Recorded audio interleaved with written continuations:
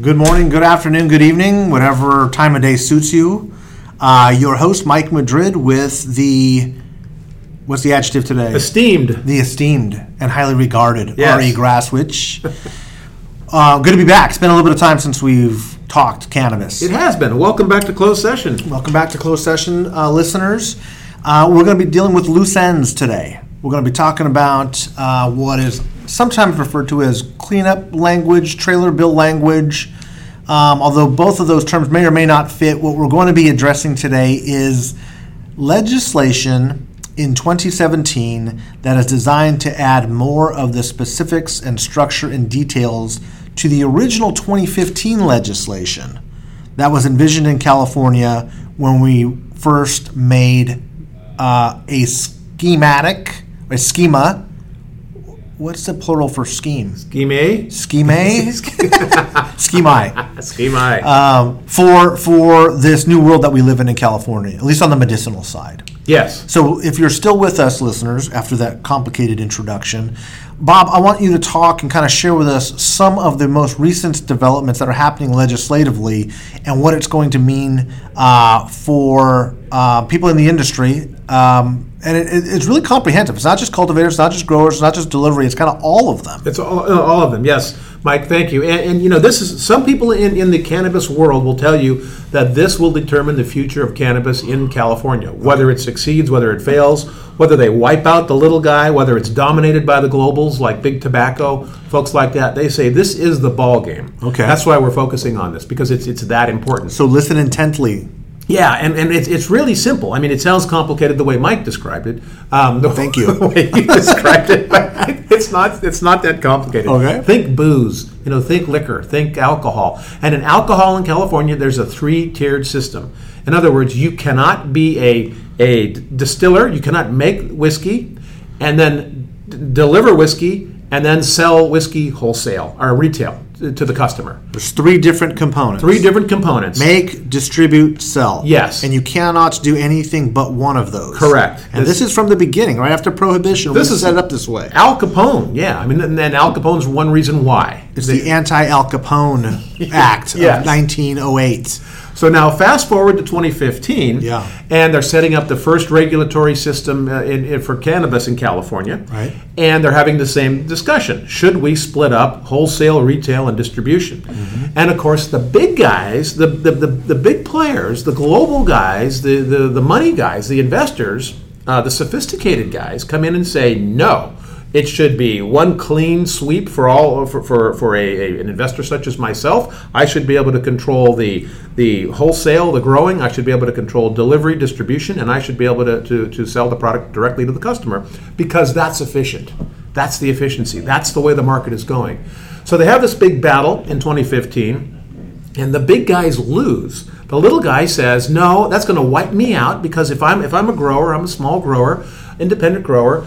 If I can't get into the distribution chain, how do I get into the store? I can't get I can't get to the customer. So we've got to have an independent system that treats everybody the same. In other words, if the big guy controls the growing, the distribution, and the retail, the little guy's got no shot. Mm-hmm. So that's what happened in 15, and the little guy won that battle. This was the little guy wins. The little guy wins, believe it or not. Yes. Return of the Jedi. So this is enshrined in law in 2015 in the Medical Regulation and Safety Act, medical cannabis now, a Regulation and Safety Act. That's enshrined and done. Governor signs it. We're on our way. Along comes Prop 64 last year, and it takes out that part about independent distribution. There is, and of course, this was written by the big guys, the hedge fund, Sean Parker's of the world, funded it, $8.5 million he put in. They don't want independent distribution because they want to control every step of the way. The market, a lot of money involved. A lot of money involved.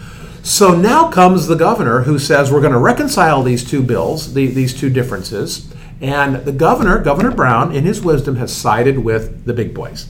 He says, I believe that there should be no independent distribution, that you should be able to control every aspect of this industry if you wish. If you wish, you can get a license to grow, you can get a license to distribute, and you can get a license to sell retail. That's what Brown is saying. That's what the fight is about, and the fight is underway as we speak. So the fight, first, thank you for that very simple explanation. Was that okay? Even I understood it. Thank you. You're right. The second is, so the fault lines are basically the big guys versus the little guys. Yeah. It's the small growers, the guys who've been kind of in the shadows, growing illegally for years, family-owned businesses, Emerald Triangle type folks, against kind of the larger moneyed interests that are going to be able to come in and say, not only can we grow, but we've got the distribution networks to distribute, and we've got dispensary license to actually sell in retail markets throughout the state. Yes. And what's happening is those guys, the guy you just described, the sophisticated investor, he's coming in, or she, they all are coming in and saying, look, you guys have been great to get the industry where it is, you little guys. But you're still living in the backwoods. You're still thinking like pot growers. You guys really don't understand business. You're not sophisticated. You don't know how to make real money at this. You don't know efficiency. You don't know scale. We do. Get out of our way. Is there truth to that argument? I think there's some truth to that. Yeah. Is there room in the market for both? Well, that's the question, and I would say yes. I go back to booze. Right. Wine, right? Beer, you've got wine, your big yeah. gallows, but you got your small wineries that people, the real sophisticated markets, are looking for. Exactly. And willing to pay a premium for it. Yep, and in beer, same thing. And beer, right? Same thing. Exactly. You have your craft guy. You have your local, your independent. You have your, and it may be Sierra Nevada, which is a pretty big brewery, right? Or it may be the guy New Helvetia down the street. Right. It may be Track 7 in Sacramento. But what allowed that to occur was the old structure. Yes. The three-pronged structure. Yes. The question as to whether or not everybody can be involved really does, as you mentioned earlier, it could very well hinge on whether or not the larger players that can obviously get to market, get to scale, and be well capitalized just completely freeze everybody else out of any sort of reasonable market share. That's right. Yep. Whereas in let's take beer again. You have a Markstein company, which has been a distributor in Sacramento, a distributor for many for decades, generations really. Right. They're the big AB company. They've distributed Budweiser forever, but they also distribute Sierra Nevada. They also distribute Guinness. They also distribute Track 7. They also distribute some of these small, because they're independent. They can distribute anybody they want, and they're not beholden to Anheuser-Busch, though they certainly, that's their biggest customer, right? So they don't want to make them mad, but they also take on these little guys, and they always have. Now, if AB controlled the entire network, would they allow anybody to distribute, or even if they own the bar, would they allow any bar to sell anything other than AB? The answer is probably not. So where do we go from here?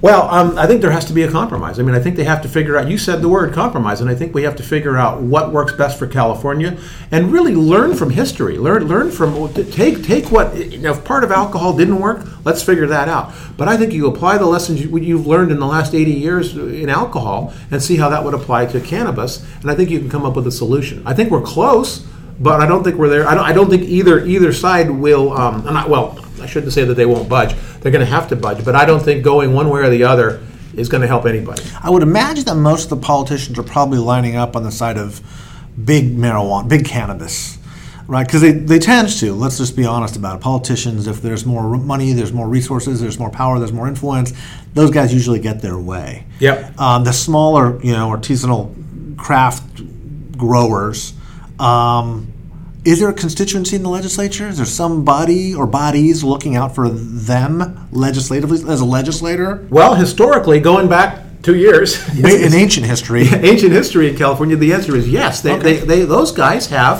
they've got the ear of the legislature. The trade groups have done a really good job working the legislature. Now, are they as high powered as some of the big lobbying firms in Sacramento? No. But they have a compelling story to tell, and they've been very effective at telling that story. And there's probably got to be a geographic, I think, influence too, right? Some of the members who represent growing regions are probably going to have just constituent interests. And they certainly do. And those tend to be the legislators who have been carrying all the legislation. So those are really influential legislators. They've been carrying the ball for the last couple of years. When does this all play out? It's happening right now. So it will happen this year, between now and October. And you mentioned it was a trailer bill earlier, which usually means it's a function of the state budget? Yeah, and this, I can't tell you what this is hooked into.